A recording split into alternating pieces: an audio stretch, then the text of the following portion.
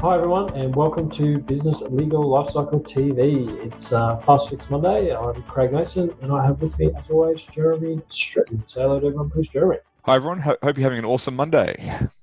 Indeed, we are. This time, we're talking about companies, and we touched on it in our last episode, and we're going through it in a bit more detail about something different today. And it's what are the benefits of a company? So you've heard sort of, you must set up a company and all this sort of jazz when you're talking to people. So we just wanted to go through some of the benefits that we see of actually setting up a company and why you should do that when you're operating your business. So, Jeremy, did you want to kick off? We've got three things today. So if you wanted to kick off with the first one. Yeah, thanks, Craig. So the first one is that it's a separate legal entity. So this is a concept that a lot of people struggle to get their heads around in the beginning, but once they understand it, it's really a game changer for them. And this is the fact that, a company is a separate legal entity from the people behind it. So we'll talk about directors and shareholders and the benefits of those in a minute. But the separate legal entity means that if you're trading a business or a company, then and it gets sued, well, it protects the people behind that company.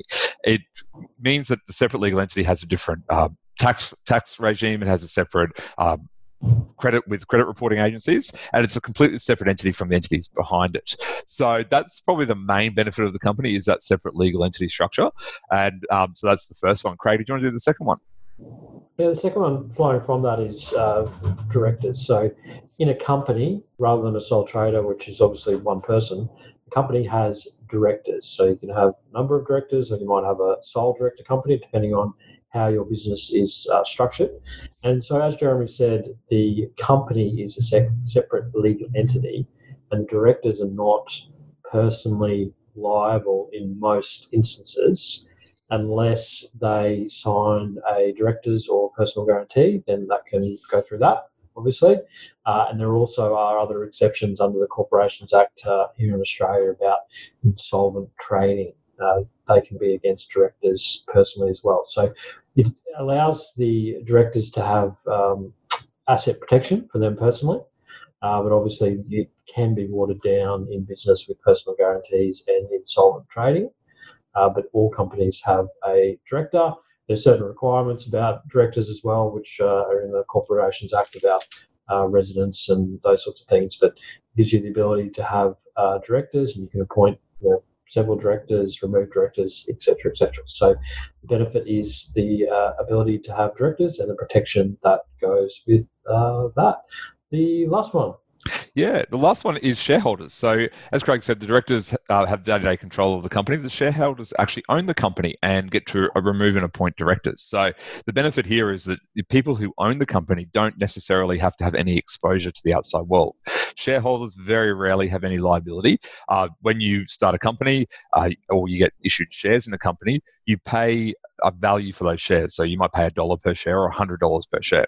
So long as when you buy those shares, you pay that $1 or $100 or whatever that value is, a shareholder is no longer liable for anything to do with the company, for any debts that it owes or anything. I guess the rare case, some people do require shareholder guarantees, which are a bit like personal guarantees and directors' guarantees, but they're very, very rare.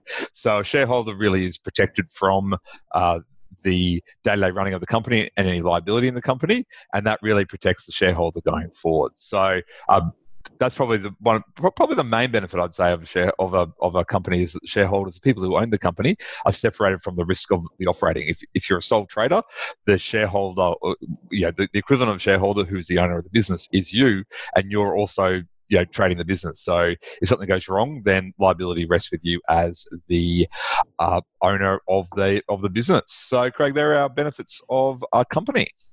Absolutely. So that is it for us today. That was show 207. So the show notes will be available on the website, businesslegallifecycle.com.au/207 for show 207. So check out the show notes.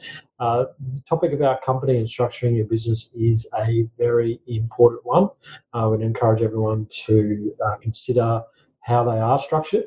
And if they're starting out, then how they're going to be structured going forward, because it's important to get it right at the beginning. Talk to your consultants, etc., to make sure that you've got the right structure in place, because sometimes it's very hard to rewind and change things after you've already done. So important to get the structure right. All right, Jeremy, anything else? No, that's it. All right, thanks everyone. See you later.